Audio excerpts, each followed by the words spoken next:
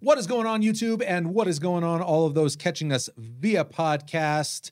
Thank you so much for joining us right here on Split Screen D&D, the show where we're attacking all things D&D from both sides of the screen.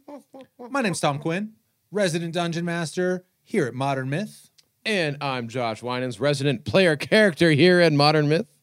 Excellent, excellent. And I think you bring us in on this one because well, we're starting a series. We've talked about social, and so I think a next interesting one that is especially interesting in the D&D sphere. I guess you see it more in video games, but usually sometimes it feels more like side quests and fetch quests, which is where D&D can really make it interesting. But the pillar of exploration. Exploration. I love exploration. Well, maybe I should rephrase that. I don't know that I actually think of all of the pillars, I neglect exploration more than I should. Well, and I'm okay with that because it also is my least favorite of the pillars. I think let's start by summarizing that pillar a little bit. Yeah, I think that's always good to and define. I would say the best thing about the exploration pillar is I think it is the most flexible, the most agile pillar of the three, in the sense that exploration can pivot into literally any aspect of the game. They turn over, literally they turn over a rock, and who knows, maybe like an entire civilization of tiny ant-sized people, and combat ensues. Roll initiative. Fireball. Yep. Well, probably won't last long, but just like that, a combat encounter is sprung on. Right. They meet someone during their explorations, just like that. We're into kind of dancing with the social pillar. And whereas you can interject those other things, you can't pivot entirely, or I should say, you can more easily pivot entirely from exploration into any number of facets. And that's that flexibility is its strength, because I think what makes exploration great is that your party, or at least your party should understand that anything can happen in the next second. Anything can happen. Like whereas you're sitting in a tavern, that's not to say, certainly, the roof gets blown off a tavern, now you're in combat. Anything can happen coming out of, but in terms of, it's not a through line of the social pillar that something's going to happen any minute. And that's really what lends the weight to exploration, is that knowing that around every corner, something, and I'm going to emphasize, should be there to discover. Right. Well, and as a player, that is definitely true for exploration. And I guess it might be even nice to somewhat put in context what is exploration. Exploration isn't just limited to exploring a dungeon. It's sneaking into a house for thieving. It's trying to disarm a trap. It encapsulates. It could be all overland travel. Oh yeah. I would generally say exploration. You're thoroughly in the domain of exploration when the players are looking for something and they do not know where it is. Okay. You are effectively, there may be a broader criteria to that, but let's say the difference between let's say we're just running a overland travel. You're going from town A to town B. There's a road that connects them. You're traveling. Now, I may have opportunity to inject some flavor into that travel through encounters, social interactions, what have you, but you're not really exploring to get there. You're traveling. As opposed to, there's some old ruins up in the mountains somewhere. Go find them. Yeah, right. Now we're thoroughly in the domain of exploration. A good example from our campaign would be Old Peltark. As you guys entered Old Peltark, which was a proper hex grid crawl through, and you guys were ultimately looking for the bandit camp, you found much more. Man, we did well. Yeah. The first point that I would really want to hammer home, if you are introducing exploration, especially something as, like, I think the core exploration experience for Dungeons and Dragons, maybe less so now, but for let's call it older school D&D, is the hex grid crawl, where you're there's a representation of the progress you're making across the broader game world. What's that game you play? Might and Magic? Oh, here's my magic. Yeah, it reminds me a lot of that. Yeah, I would say as you're kind of moving through these spaces, the point I would really hammer home is if there's only one thing for your players to find, i.e., we'll use Old Peltark as an example. Sure. Old Peltark, this old growth forest you guys have entered in, you are trying to fulfill a contract on some bandits who have been doing some naughty things in the region. Those naughty darn Naughty bandits. We took them over. It's fine. We're good. Yeah. You guys are actually like buddies now. Like you didn't mind that they were evil. Actually, people. I haven't heard. We tried to. I know. We haven't heard yet. Haven't heard yet. All right, anyway. But so you guys roll into this space. If I've created a hex grid of this world, and one of those hexes represents the bandit camp, and I go, all right, go. If there's nothing else to find in that space, I will never explore again. yeah, and this gets back to, we've talked about this in other episodes, rewarding your players for engaging with the world. And if we happen to be in the exploration pillar, be prepared to reward them for exploring. Because the whole point of exploring is not to beeline from point A to point B. It's to check those nooks and crannies. It's to maybe we got a rudimentarily drawn map, and there's this weird marking way over here where we don't have any reason to believe it's the bandit camp, but maybe we should check that out anyways. Right. So as a DM, the first thing that I would say is do not allow your players to explore barren regions. Now, there's one major caveat to that. Like a desert survival type thing? Yes. Okay. I would say if your players are lost and the intention is that you have some interesting encounter, whether they're in a labyrinth, in a whiteout, in remembering our labyrinth, a whiteout in the frozen north, or a sandstorm, amidst a sandstorm in Kalimshan. There are some fun things you can do with a barren space where the idea is more to drive the necessity of utilizing your skills to survive the situation. And in some regards, I do think it falls into the exploration pillar, but it's kind of almost this exploration adjacent thing because it's using the exploration skills. Yes, absolutely. And that's actually a really good pivot into another aspect. And as a player, you can talk with me a little bit about something I really like when I'm thinking about exploration is how can I ask of my players, like, oh, I haven't seen you do many, pick a role that you just haven't used, one of your skills you haven't used that often. And I love thinking about what skills my players have that don't get to shine, much in the same way I would try to make space for different players to shine, thinking about like, what can I create in the world that allows within a given player skills that they don't often bring out? That's shine. So talk with me a little bit about using those underappreciated abilities. Yeah, absolutely. Maybe. So I will be totally honest here. Exploration is my least. Not that I don't enjoy it. I do. It's just not my most natural. It's the one that I probably struggle with the most. Which is interesting because I think my next character, that is going to be where he leans the most. So it's going to be very challenging. But anyway, so being that as it is, when I think about how to utilize, like, when I'm presented with a challenge, one, I'm very fortunate that I'm with a wizard, and so they usually take, but I try to think of what skills I usually don't get to use, I get to use. I think the ones I've used the most is carpentry. Yeah, I absolutely. The exploration that I think about, I always think about trying to build the bridge, utilization of carpentry. Yeah. And it's a great example of, realistically, maintaining your wagon, your cart, a great way to use it. But generally, that's probably because it's endured some wear and tear during either overland travel or exploration. So those would be the places where it's probably most pivotal that you have. And that I think skill. a lot of the tools. One thing I really don't enjoy about the D&D 5e base rules is they really don't delve into the tools. I think tools are freaking awesome. Yep. And they just really don't give you. I know there's a lot of supplementary material that can really flesh that out. But as a DM, if you're able to give the player ways to really bring out those tools, that's really fun. Yeah, and I think I think that exploration as a pillar offers us as DMs opportunities because it's so flexible, and you know that you can kind of pivot in these weird ways.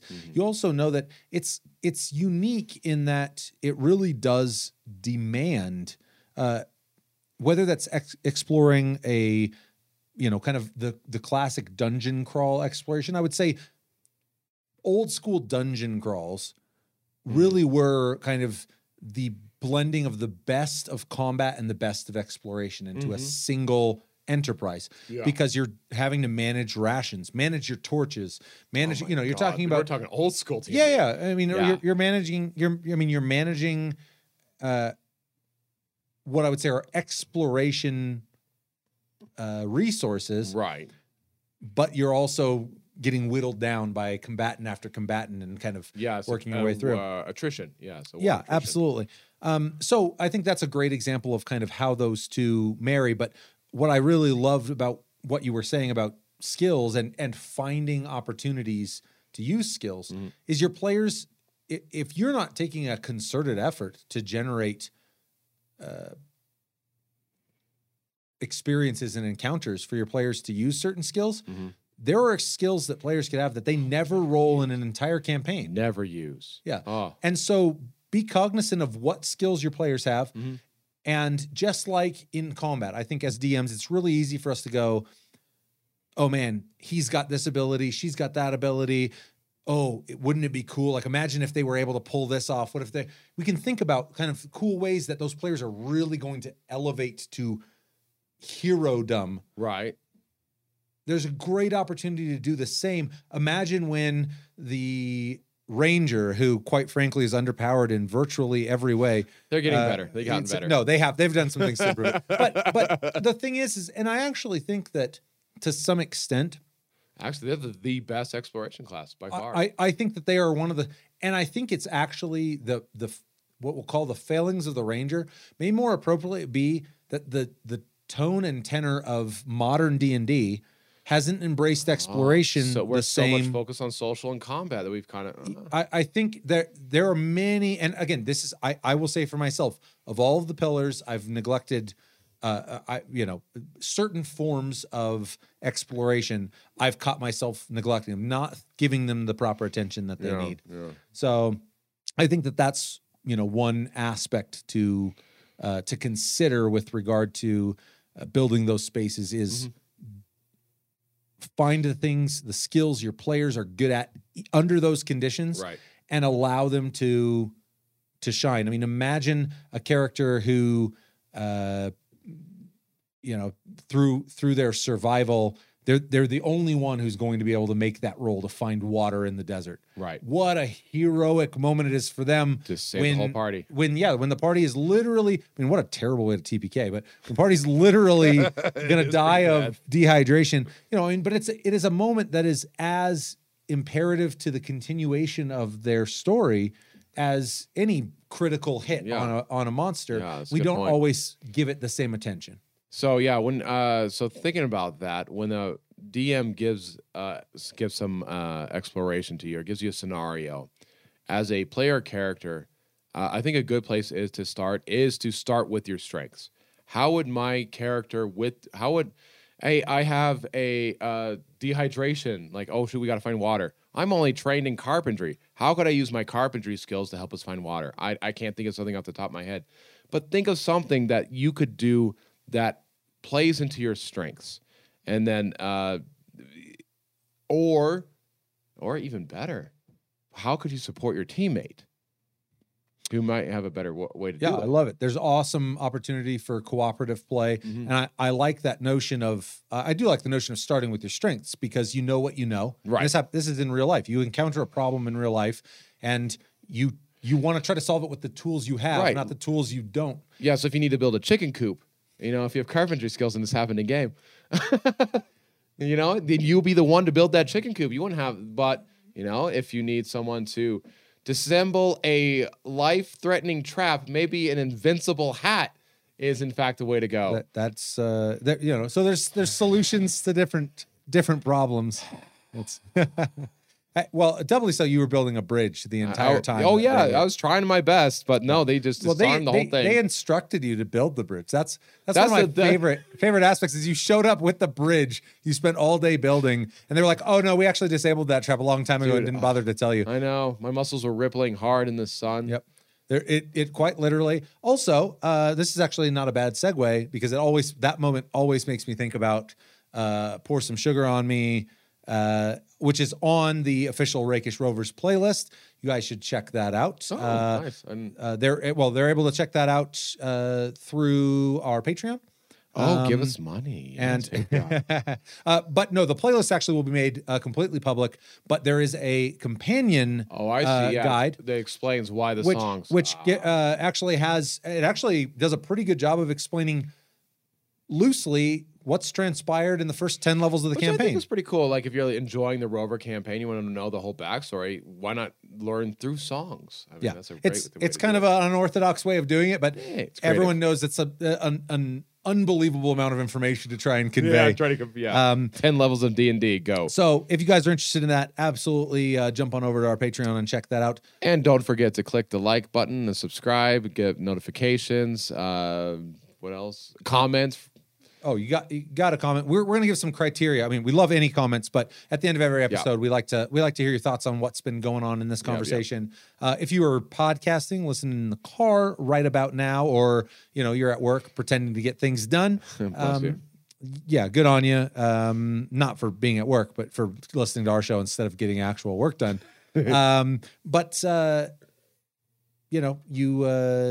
We appreciate you. And I know you can't reach out and just touch a invisible button out in front of you. I'll just counts. That counts. He's touching me right now. I guess we're addressing people who can't see what. Probably inappropriately, maybe appropriately. I don't know. It was fully appropriate. It's Tuesday. But something I really like that you touched on there. Yeah. When you were talking about you like that you're traveling with a rogue and a wizard. Yes. And the fact that you touched on wizard. This is a big one that goes out to wizards everywhere. You have immeasurable power, and I know that this gets harped on a lot. There's a lot of memes out there about the exponential power curve of wizards. And those memes are generally acknowledging your combat prowess. Mm-hmm. There is so much on the spell list that can make you a rock star when you are existing inside the exploration pillar. I think that's where wizard shines the most. Certainly there's a number of classes I think that bring a ton of utility, but don't forget about that as a wizard, that you have tons of skills at your disposal that really are tailor-made for that environment. Right. And this goes for all classes. Don't shut yourself off to abilities and skills that you have that don't seem to immediately fit the situation. Think creatively about how you can use what you are good at to solve problems. Yeah, I'm going to go bounce off that real quick because I actually have, so I'm a half-caster, but I do have 2 different spell books. I don't know what else to call them, prayer books. But I have my combat spells, where it's like, oh, I know I'm going to be fighting today. These are the spells I'm going to have. And there's my social or exploration or those different things, so that way I'm utility set of so in that way I'm able to very quickly transition between. That way it saves a lot of time, and because I think you really hit it. Like when you look at the wizard spell look, sometimes grease, we just ran into this, grease might not seem like a great spell. You make things slippery. We ran into a situation where that bought us some serious time, and it really helped us out. Yep. So I mean, and I would to some extent, chase sequences are an interesting bag because they have a similarity to combat. It's like combat exploration combined almost. Yeah, I think maybe they've got more. The bigger of their 2 feet is in the combat camp, but it's another great example of a place in which a lot of utility can be expressed in the abilities that you have, and I think exploration and chase sequences share a lot of, they kind of hold hands on.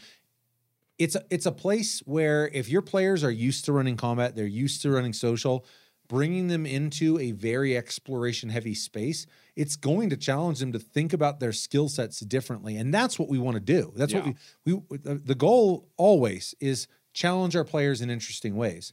And there no better place to say, hey, you're intimately familiar with what you do well. Right. How can that help you when you're starving and lost in the forest? How can that help you when you're freezing cold and you don't know which way is which because it's been a whiteout for 3 days? Right. You know, those are great examples of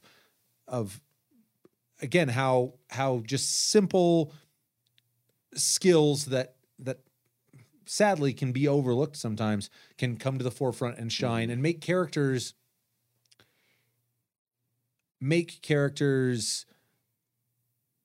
heroic for entirely different reasons than they might be in either of the other pillars. Because I would say Katarina, in a lot of ways, this is one of the areas. It's social, 100%, but sometimes she's really creative in how she addresses problems. Absolutely. So that's one way she really shines in this pillar. And I was just thinking, as a player, I'm almost curious. How many times have you set us up with a situation and we totally subverted your expectations? All of them. All of them. And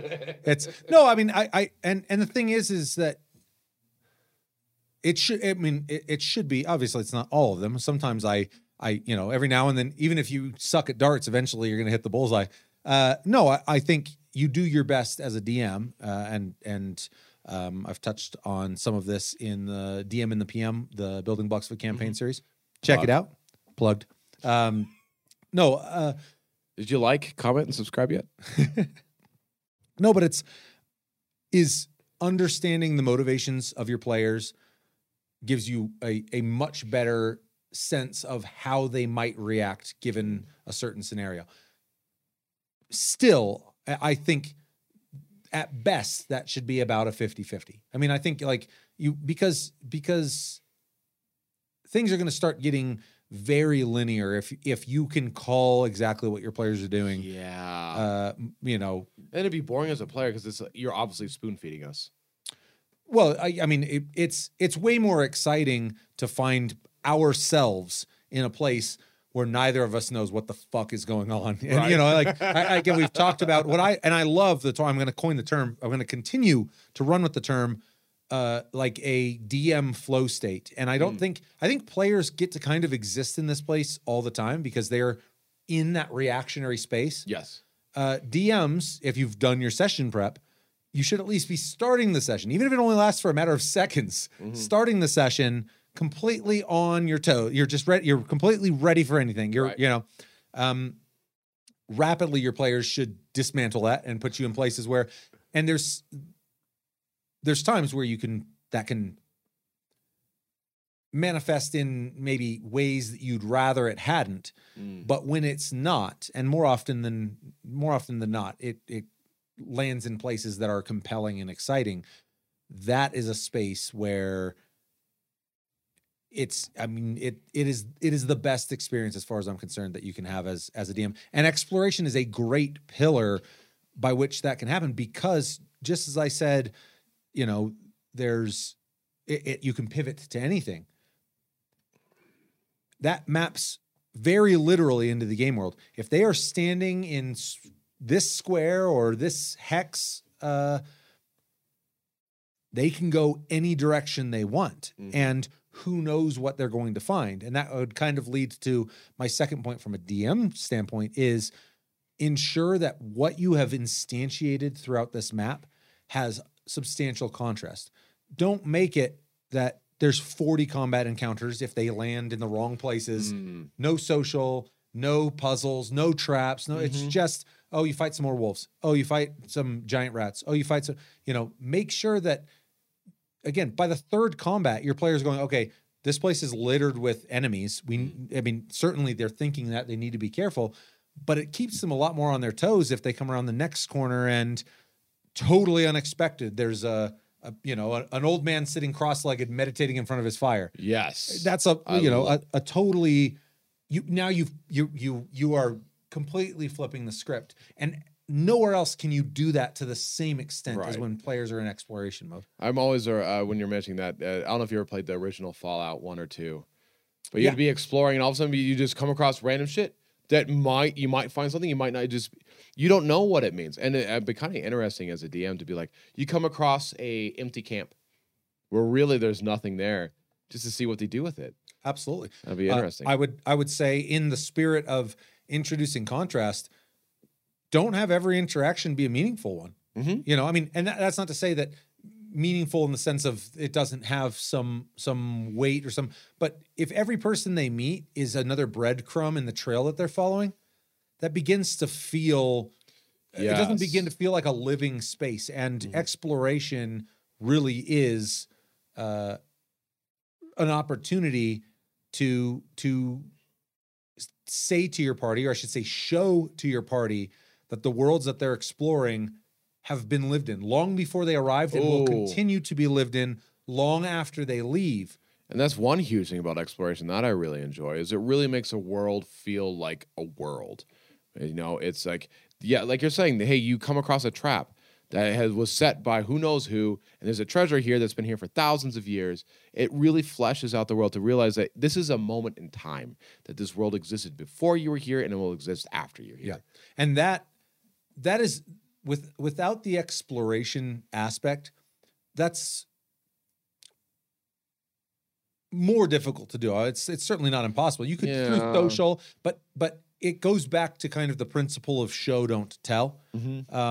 I could have, right before you set off into the woods, you know, an old, oh, well, you don't want to go to those woods because there's ghosts walking around and there's, you know, whatever. I could give you the entire synopsis of what this place is. Well, think about great movies. If you give all your plot points through exposition, that's horrible. But if you do it through plot device, if you do it through scenery, if you do it through all this, then it becomes so much better. Yes.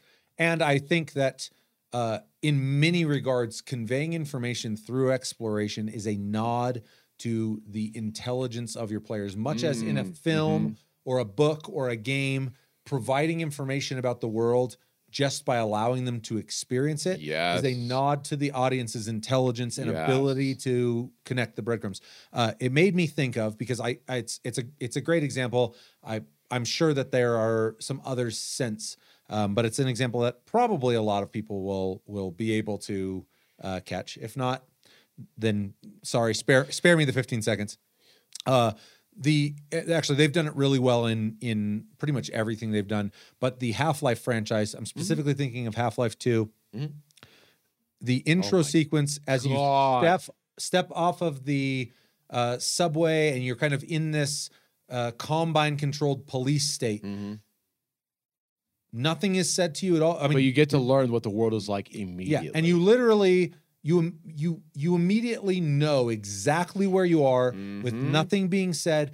And it's a really, actually, that intro sequence is a homage to what exploration should be. Now, I know in D&D we think about exploration as being these vast wildernesses or unknown dungeon spaces.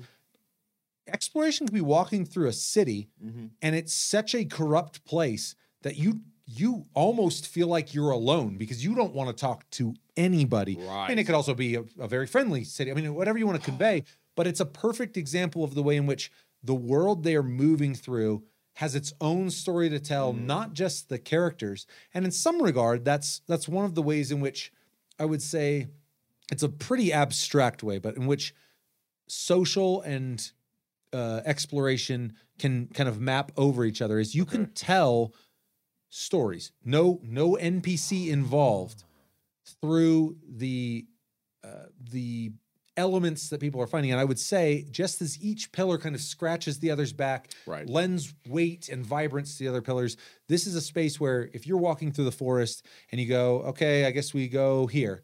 And I go, great. You see a bunch of trees. There's some rocks, nothing of interest. You go, okay, I guess we go here. Yeah.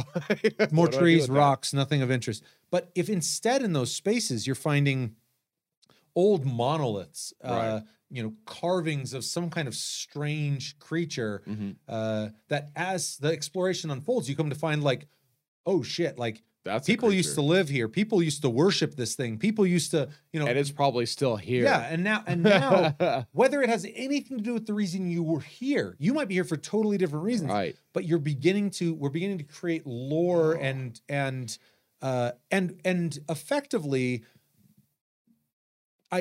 it doesn't map to social well.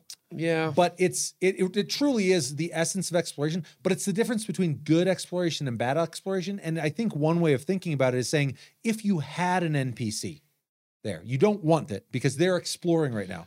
You don't want exposition, but if you had one, what might they convey to the party about this? And then figure out a different way of conveying that. Don't convey it through exposition, convey it through the world. And I agree with you that exposition should be used sparingly, but I just saw that new Dune movie, which was freaking fantastic. And they were able to tell through just the landscapes, through the excellent acting, the world, but these still had exposition. Yeah, well, that is not to say that there isn't room for that. It falls clearly in the social pillar. I don't know, if you get to, if you're into a place where you need, don't be afraid to. You can't go like, oh, you find a book and then that, why not have an NPC that can explain everything and they can talk to and have that relationship with? Right. Yeah, absolutely. I mean, a breadth of experiences within an explored space is what makes it feel exciting and vibrant. But I would further that by saying, allow those experiences to enhance a broader lore for that space, or the lore revolving around the reason that they're there. One of the two, because they're there looking for presumably clues if they're trying to find something in this space. Treasure. Everything's about treasure. Treasure. Well, and let's actually. I mean, it's a hard segment or hard segue. Yeah, sorry. I think it bleeds in well with the idea of finding interesting things in spaces. For players, something that tends to interest them are the rewards of exploration. Yeah, so whenever I can tell Tom is running into exploration, my immediate thought is there is a pot of gold at the end. What that pot of gold might be. Can I interject something that I think is really important? Yeah. There is a pot of gold in some indiscriminate location.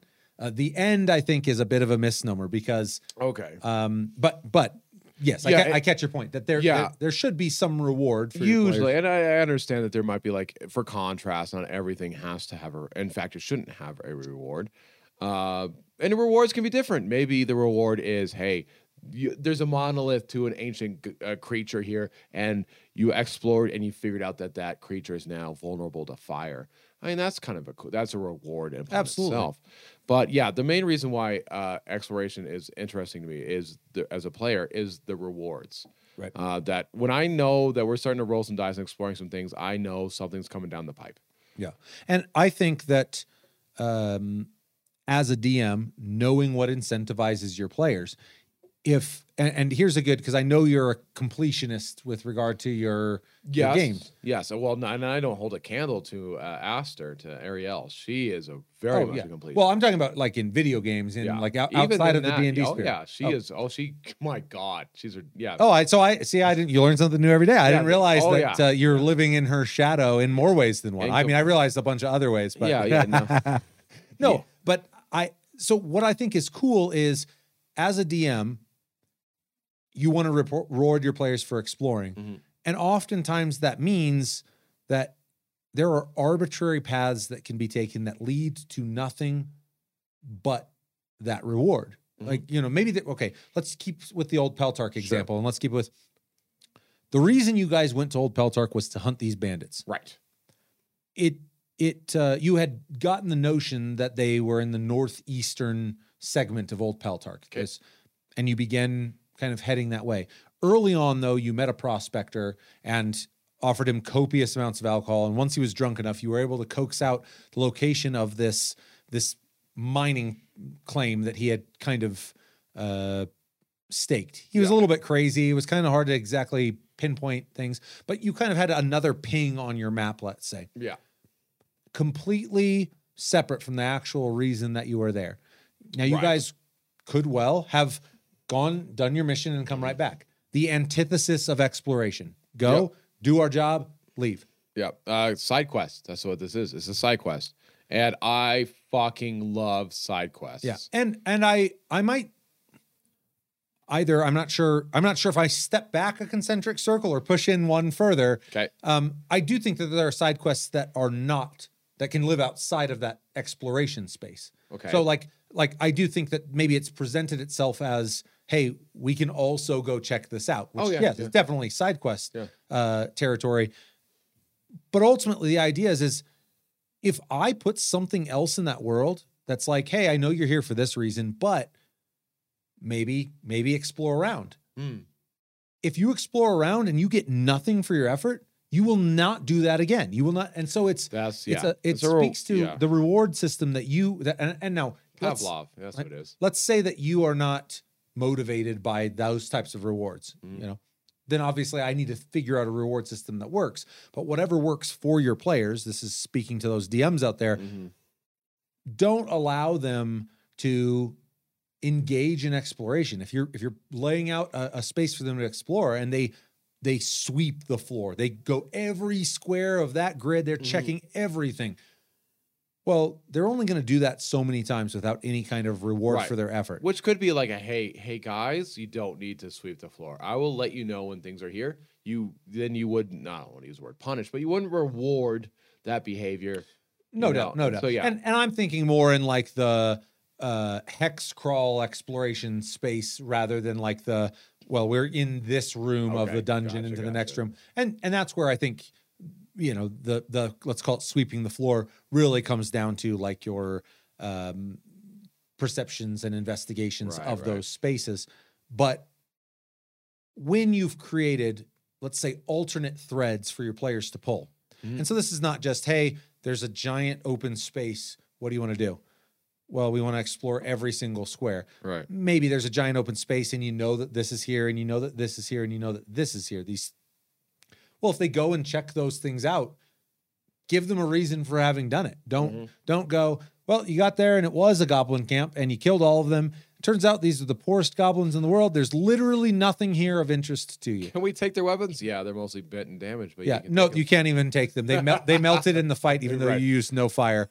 And all their gear burned in the fire that didn't exist. So be thinking about that, and this will echo some of the conversation from DM and the PM. Scale the incentives that you're placing in your world with the effort that your players are going to put in to acquire those. And so you guys, it was substantial effort when you guys found the entrance to this old tomb in Old Peltark. How would it have felt if your reward was 100 gold pieces after all that? Oh my gosh, would it be reasonable? For context's sake, the vault that they finally opened, having completed puzzles, explored to find all of the rings necessary. We fought a pit lord light, an aspect, I guess you could say, a planar aspect of a pit lord. You fought a hydra. You fought the Gith, who actually they were unexpected. Yeah, they were showed unexpected. Up. You fought what's those hook horrors things? Oh, the hook horrors. Which I mopped the floor with them. But I mean, it was a bunch of pretty gnarly battles, some great puzzle solving, some great exploration. For 100 gold. Awesome traps. I mean, imagine if that, but for the context for everyone, once you had opened that vault, you had acquired the 3 rings necessary, you had opened the vault, you were rewarded with, and I don't remember the exact number, but it was in the ballpark of 50,000. I don't even remember. It was an unbelievable sum. Because I got the Ring of Strength. You greedy bastards went back for the ring, and ultimately ended up escaping, though you came damn close to getting trapped in there. Oh, thank God. What's that? The Shadow Step? I forget what it's called right now. Misty Step. Yep. And that saved your ass. But it's a good example of when you are implementing exploration into the world and when you're experiencing exploration, think about that as players. This really does fall on the shoulders of DMs, because players can only do what they can do. If they explore a space and they're not rewarded for it, how many more times are they going to do that with no reciprocity? Well, let me ask here a little bit more of a.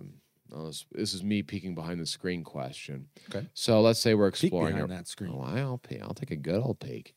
Let's say it's just me. I'm wearing no pants. Yes. It's Tuesday. I know that's what you were after. So we're exploring a room, and I roll a investigation check to see if there's anything there, and I roll a low roll. Okay. I, as a player character, know I rolled a low roll. Would my character know I rolled a low roll? in general, and this is a particularly interesting, like when you make an attack, for instance. Yes. I think you have a pretty good idea of when you, like, let's equate it to hitting a baseball.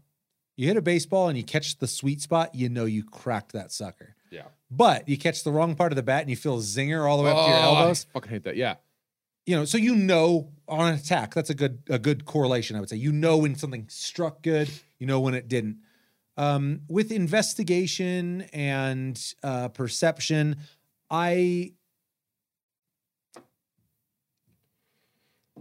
to some extent, I think it kind of blurs the lines between player and character knowledge. Yeah. But I also think that, there's all sorts of, let's say you're exploring a dungeon. A dungeon is a terrible place. Yes. It's pitch black. There's monsters around every potential corner. Right. You maybe haven't slept in, some substantial period of time. You If you probably are- slogged to get Yeah. here. And if you even are sleeping, it's like horrible sleep. Yeah. So, I mean, the existence in a dungeon is terrible. So you say, I would like to, I want to examine this room, see if there's anything that maybe we missed. I think it could be written off to the fact that you might go, I checked this room out, but like I can barely keep my eyes open. Right. I'm exhausted. So you might know that maybe you're not giving it the best that you would if you came off of 8 hours of sleep. And so that's kind of one way of thinking about it. Mm-hmm. Something I would add, and this goes into the exploration camp, and I would throw this out to DMs out there, is if your players have suggested that they are taking a specific action, let's say there's a painting on the wall. Okay. Okay. There's a painting, and we're not in a dungeon anymore. We'll say, actually, we are in a dungeon. We'll say it's kind of an odd room. You come in, just barren room. There's a painting on the wall of some lordly looking figure. Gotcha. And your players say, I want to explore the room. I want to check this Right. out. Cool. Maybe I ask them for an investigation check. If a player says, I want to look behind the painting. Okay. What world could they live in where they look behind that painting? I say, give me an investigation check. They roll a 1 and they somehow don't recognize there's a safe behind the painting. I would argue, and I would put this out to all DMs, consider that when your players are being explicit with their investigations and Yeah. perceptions, that may be enough. They may not need a check. Yeah. If they are telling you specifically, Yes, I see what you're saying. an investigation is a substitution for I'm not inspired to look at any one thing.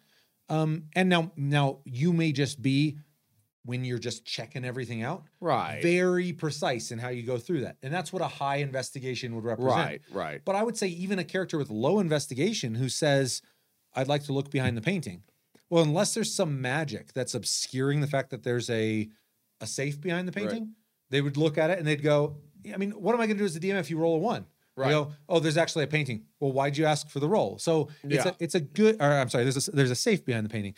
So I think it's a really good example of eliminating unnecessary rolls, which helps a lot of things by way I of, was about to say, God, we should have hit on that. And we talked about social. We should have hit on that. You don't need a roll for social very rarely. Oh, do you yeah, need a yeah. social roll. and yeah, I think that carries for many pillars. Combat is obviously one of the ones where It's very roll heavy. yeah, where you're rolling a lot of dice, and that's again what differentiates it in a lot of ways. So I love it. But that would be a good example because I think too that and you mentioned this earlier when we were chatting, or I mean before we shut this, is kind of the nuance between investigation and Oh, yeah. perception, Yeah. and maybe even more importantly than that nuance is the nuance between when a character has provided you enough information that you no longer need a roll at all. Yeah. And I would say that is certainly in the purview of exploration. If you're walking through the forest and a character says, I want to climb the tallest tree that I can see Okay. and just, get the lay of the land. Okay. If I know that the bandit camp is a half a mile away, like maybe I need a perception, a low DC perception. Yeah. But if there's a plume of smoke coming from the bandit camp and now you're above the canopy, So you really don't need to. Yeah. and all I would be doing is punishing the fact that they were creative enough to think to climb to the top Right. of that tree. But then you could just reward for better rolls. Like if you rolled a 16, be like, oh, you can see smoke coming up, and you see a couple of outposts, and you see Yeah, maybe you can see a scout's tower, you know, so Right. you know, hey, they're going to be there. Someone might be because I watching. always for our like approaching. that dice rolls are meaningful. Yes. Oh, absolutely. And this transcends all the pillars, but we can get into it Yeah. here. Absolutely. So like even if you do roll if you check behind a painting and it's a really low roll, it's a safe, but you don't really notice anything about the safe. If you roll a really high, oh, it's a safe. Oh yeah, okay, you've seen this model before. It's a very hard to pick lock, pick Yeah. safe, you know, that And kind of that's thing. certainly something that I would probably leverage a character's background off of too. Like Kel, for instance, no He's matter how high you super safe. rolled, you would go, oh, I recognize that there's a safe back here. Right, I'd stab it with my spear. Well, yeah, that would probably actually would be your It course of would be action. my first thing. Could be a mimic though, so maybe you should have blocked. Now you're fucked. Well, or I just smite it. That's what I was going to do anyway. Okay. If you don't smite things as a paladin, are you really a paladin? I mean, put it in the comments, but everyone knows the answers. Yeah, no. yeah. I mean, but to that point, I think definitely there's opportunities in exploration to, especially when we're talking about those skills that that don't always get to come to the forefront. Be thinking about not just the skills per the numbers on their character sheet, but the skills that these players have experienced through their backstories Ooh, up yeah. to this point in the campaign. Yep. Is I mean, let's say that your character was a nomad in Kalimshan. Maybe they don't have presumably they'd have a decent survival skill, Right. but let's say specifically they're trying to find water. Oh, I might give them a greater benefit of the doubt than someone who grew up in the Southern Islands. advantage. Exactly. Yeah. And so these would be places where you can take the skill sets the players have, both those recognized by the stats and those recognized throughout the campaign, throughout their backstories. And again, it's an opportunity where all of a sudden they can think about that character that they conceptualized, that nomad from Kalimshan, and you've given that persona a reason to be the star of this scene because their life experiences ultimately lend to this situation really, really well. Yeah, So, I totally agree. Because that also just makes your character more valid. Yeah. Which is always good. let's pivot a little bit because I think we've talked to some extent about kind of the or certainly from my perspective, the kind of open world exploration that I think is one big pillar. But I really do think dungeons are their own form of exploration. Okay. And I will say that our campaign is not a dungeon crawl centric campaign. Oh goodness, no. That said, I actually, especially as of late, have been more and more intrigued by the notion of interjecting some more kind of classic elements. Please into, do. know- I fucking love dungeon crawls. yeah. Oh. So, but let's kind of talk a little bit about the ways in which exploration is expressing itself in that space, because I really actually think the dungeon crawl is first and foremost an explorative endeavor made much in the ways that we talked about the pillars holding hands. Right. That exploration is made more intense, given more weight, given more meaning by the fact that it is laden with combat encounters. Right. So let's kind of talk about if there are any notable differences from a player perspective and from a DM perspective Yeah. in that space. And those, like I said, they may not be the most forthcoming examples, but first and foremost, what I can think of is a dungeon crawl. Players have a certain expectation of, let's say, the frequency of combat. The old school murder dungeons of yore are like. That's a great place to kind of start. That's the extreme example. Yeah. But it really does push us immediately into, like, if you're having a hard time as a DM conceptualizing, like, man, I want to do something cool exploration wise, but I don't really know where to start. A dungeon's a great place to start Oh, because they are tailor-made for the exploration experience. Once you've entered, you're I mean, you can go back out, certainly, unless there's some reason you can't, but you're basically crossing that threshold. You're quite literally moving from whatever pillar you were existing in prior to, and the second you step in there, now you're in a space via the dungeon crawl dynamic where what you brought with you on your back is what you've got. The support that you've got with you is what you've got. Yeah. You really have severed that lifeline back to the surface. And I would say a good dungeon crawl reminds you of this at every opportunity. Yes. And that's maybe a broader consideration for all of exploration is remind your players that they're alone. Yes. That's a hallmark of good exploration is that there's not a 7-Eleven around the corner where, like, oh man, we're running low on stuff. We gotta, the weight of the exploration experience should build with every passing day or hour or as their supplies become less, as their resources to engage in combat dwindle. Yeah, like the war of attrition. And I will say, as a player, stock up.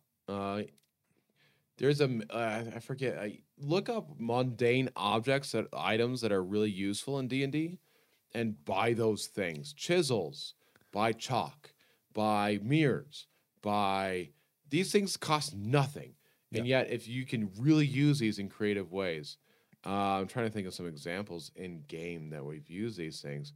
But I know. Well, I mean, all sorts of times. I mean, like I said, I mean, I don't think anyone needs to be convinced of how important climbing gear is. Oh my of how God. important. Yeah, bring extra rope. If you think you got enough rope, bring extra rope. There's been certainly some creative play with some barrels of oil that you guys purchased. We'll always buy barrels of oil. Just from a player standpoint, plan ahead.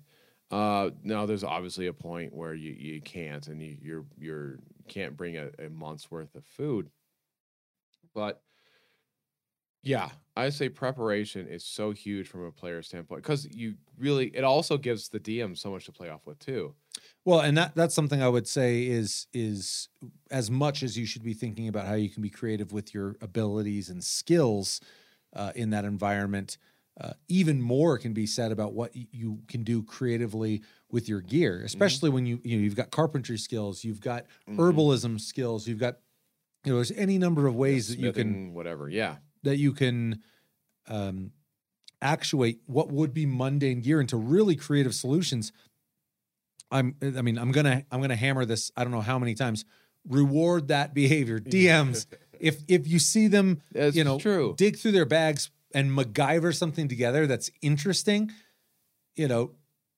now, unless a dice roll determines, that's what I say, it's not an immediate success. No, but I mean, like, so let's say you go like, oh well, I fashioned together this crazy apparatus it's gonna save us all. We're gonna make it through this, guys. Right. And then you go to use it and you roll a 1. Well, yeah, maybe the thing falls apart and it was not right. But I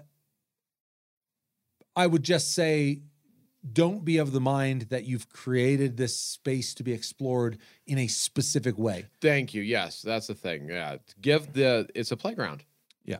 And I will, I'm going to pivot back to the dungeon then because of something you said. You were talking about, yeah, please. Acquiring that kit, acquiring that gear. Yeah. Now in more, let's say more overland based exploration, open world exploration, we are, less bound, especially like your group has some horses and you have your cart. But now as you depart that and push into one of these dungeon crawl environments, now all of a sudden you're constrained to what you can carry on your back, and every one of those pieces of gear could be rations, could be torches, right? Could be so that's where having those, I completely agree, where you can look through your stock there on your wagon, tie up your horses, hope they're not dead when you get back, and pick through what you've got and make the most of it. But that's something that I really love about adding that extra layer when you're talking about the dungeon crawl. But it's just a reinforcement of what makes exploration great in the first place is great. You're at town, deciding what might stand in my way as I'm going into the unknown, what could help me overcome obstacles and problems. That is then further distilled when you go, I can carry even less, I need even more. And that's really where kind of the dungeon crawl exploration environment really ratchets that up. And that's, again, I think that's really why there's such a kind of a line drawn in the sand between that old school style play and the new school, is that ratcheting of, you know, your last torch just burned out. It's pitch black in here. You are 8 hours travel from where you entered this thing. Right. You're What dead do you, now. what do you Yeah. do? You know, and like, but what an amazing opportunity to start thinking creatively. Great. All of a sudden, the wizard is the rock star because they can cast light, and they're, Right. you know, all of a sudden, and that's one very superficial example of, but when things go bad, just as we talked about in the failures episode, Right. failing to have enough supplies to carry out a mission Right. is ripe territory for people to begin being creative and becoming rock Right. stars at the table. In And other get ways. the opportunity too. Like, don't just build a hey, oh, you didn't bring 3 weeks of ration, you only brought 2 weeks of rations. Well, now you're dead. Yeah. Like- Well, I would say certainly there's, again, probably a feels bad TPK, but there is an amount of rations that you could take into a dungeon that is a death sentence. Yeah. There's also, you know, and that all, I think, tailors primarily by the type of experience, the type of game you're wanting to play at your table. Yes, and there are the games that are like, hey, how much does those rations weigh? Because you know you have to take that into the dungeon. Like, Yeah. I mean, and I think you'd have a hard time running a proper dungeon crawl without taking some of yeah. that into I have account. a year's worth of rations in my backpack. Wait, that doesn't make sense. Right. And so how lenient or strict you enforce those probably says something about what you're wanting out of the game. Right. But I mean, I think, you know, and there's exploration is a big topic because it can, All the pillars so many things can kind of exist under that umbrella. Yep. But I think, you know, for the DM sum up of the topic, Yes. the biggest thing let's say 2 points, but I may stumble into a third one, is one, if you're giving your players places to explore, let there be things to find. Mm-hmm. Don't just give them we're not playing Minesweeper here. It's not, there are exciting things to find, and players should feel like around every corner, with every step they take, they could be stumbling into an amazing social encounter, a terrifying combat encounter. Oh shit, we tied some scraps of fabric onto trees, and there's one of our scraps of fabric. Like, Right. holy crap! Like, maybe we're not where we think we are. Right. You know, there's all sorts of ways that you can spice that up. So one, give them, and that kind of bleeds into the next, give them quantity in explorative spaces, and that doesn't have to be crazy encounters, but make those moves to that space meaningful, narratively or mechanically, and make them quality. And by quality, I mean contrast. If every single time they go, it's 8 more rats and we fight them, and then we push on. 8 more rats and we fight them, we push on. Keep them guessing, because it's really the nature of exploration is what's next, what's around the corner. Absolutely. And the second that you've given them a motif of like, oh, this is one of those dungeons where there's 8 rats every room, and then there's 8 more rats. Yay, D&D. And I think to a greater or lesser extent as DMs, we do our best to avoid that. But being cognizant of how you can spice up explorative spaces using quantity of experience and contrast of experience, I think can rapidly start taking players who don't get that much out of that pillar and move them into a camp where they're going like, oh, actually, I love combat, and that was cool, man. We had some really interesting combat encounters in that space, or reward that social player at your table by introducing it. It could seem out of place even. All the more reason to lean into like, what the heck is this? Like this weird jester guy doing in the middle of the woods out here nowhere. Like, Right. presumably he's more than just a jester at that point, and play with that. There's realize that just because you want to integrate different types of encounters into a space, if they don't always fit, lean into the fact that something's not right here, and there's some fun things that you can do in that space as well. Absolutely. So hit me with the player rundown for exploration. So for exploration, I feel from the player standpoint is know who your character is. So you know what your character can do. So when you're presented with an obstacle, you know what your character can do to help aid in that obstacle. Maybe in that case, it's that your character can't do a lot. And that's fine. Can you support your other fellow players to make them shine and also make everything better? So that's what I would first do when you're faced with exploration problems. Also with exploration, as a player, not that it's expected, but look for rewards. I don't want to speak for how all DMs are, but if Tom is giving me an exploration thing, I know something's like most of the time. Either I'm gonna, even worst comes to worst, I'm gonna learn a little bit more about the world, but never be afraid to explore that world. I think that's just so huge. Yep. And I know I had a last point I want to hit on. I can't remember what it was. It's out there. It's just around the next corner. Oh well. Yeah. Sometimes you are sometimes you're rolling nat 20s, sometimes you're rolling nat 1s. And in this case, that point was just beyond your reach as we fumbled our way through the forest of exploration.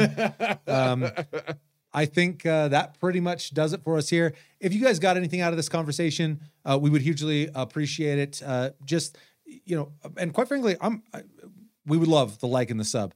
We would really love the comment. We would love to hear what you're liking about the content, what you're not liking about the content, what you think about exploration. Talk with us about the cool things you're doing in exploration spaces. Talk with us about the ways that you are challenging your players to use abilities that don't always get to shine. Give us your thoughts on that. And did you have something to Absolutely. I figured out what I was going to say. I came back. So I rolled a 1 first, and then I got another chance, and I rolled 15 or something. So as a player, prepare for exploration. It's ridiculously how cheap some of the most amazing tools in D&D are in the game. A pickaxe, a chisel, a block and pulley system. Like there's a rope. Buy more rope than you ever think you'll need. Don't prepare for those. As a DM, I recommend going no rope. If you're a badass, no rope. No rope, no weapons, no armor. I challenge you. Tell me how it works out. Barbarian's the only class I can you play. Also can't play barbarian. But yeah, okay, I remembered. Anyway. Yeah. No, I do think that pretty much sums it up. As always, we thank you for joining us here Thank you so much. Split Screen D&D. It means the world to us that you're tuning in for the content. And all right. That. So, Tom, let's say you are a wandering salesman in the middle of a forest, a party who has obviously been lost in a long time, and hey, I got a chance to make an extra buck. How would you go?